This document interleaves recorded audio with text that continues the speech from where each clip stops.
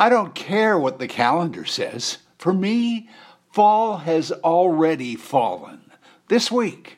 Sure, officially autumn doesn't arrive until the 22nd, but the summer party is seriously winding down with the curse of the Labor Day week upon us, and accentuated even more by, how can I say this, what summer party?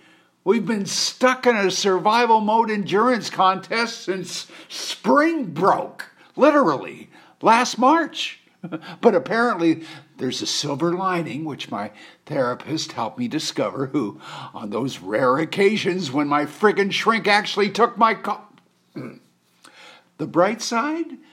My Christmas lights are already up and on 24/7, in the hopes that my hydro bill would soon be there. And sorry, I'm not well.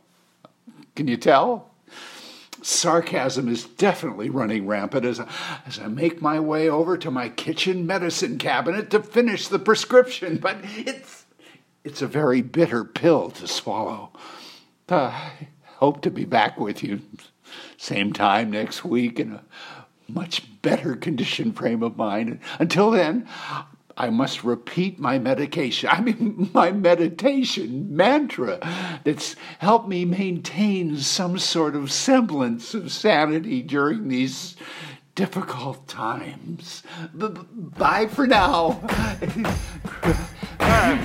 They're coming to take me away, ha-ha, they're coming to take me away.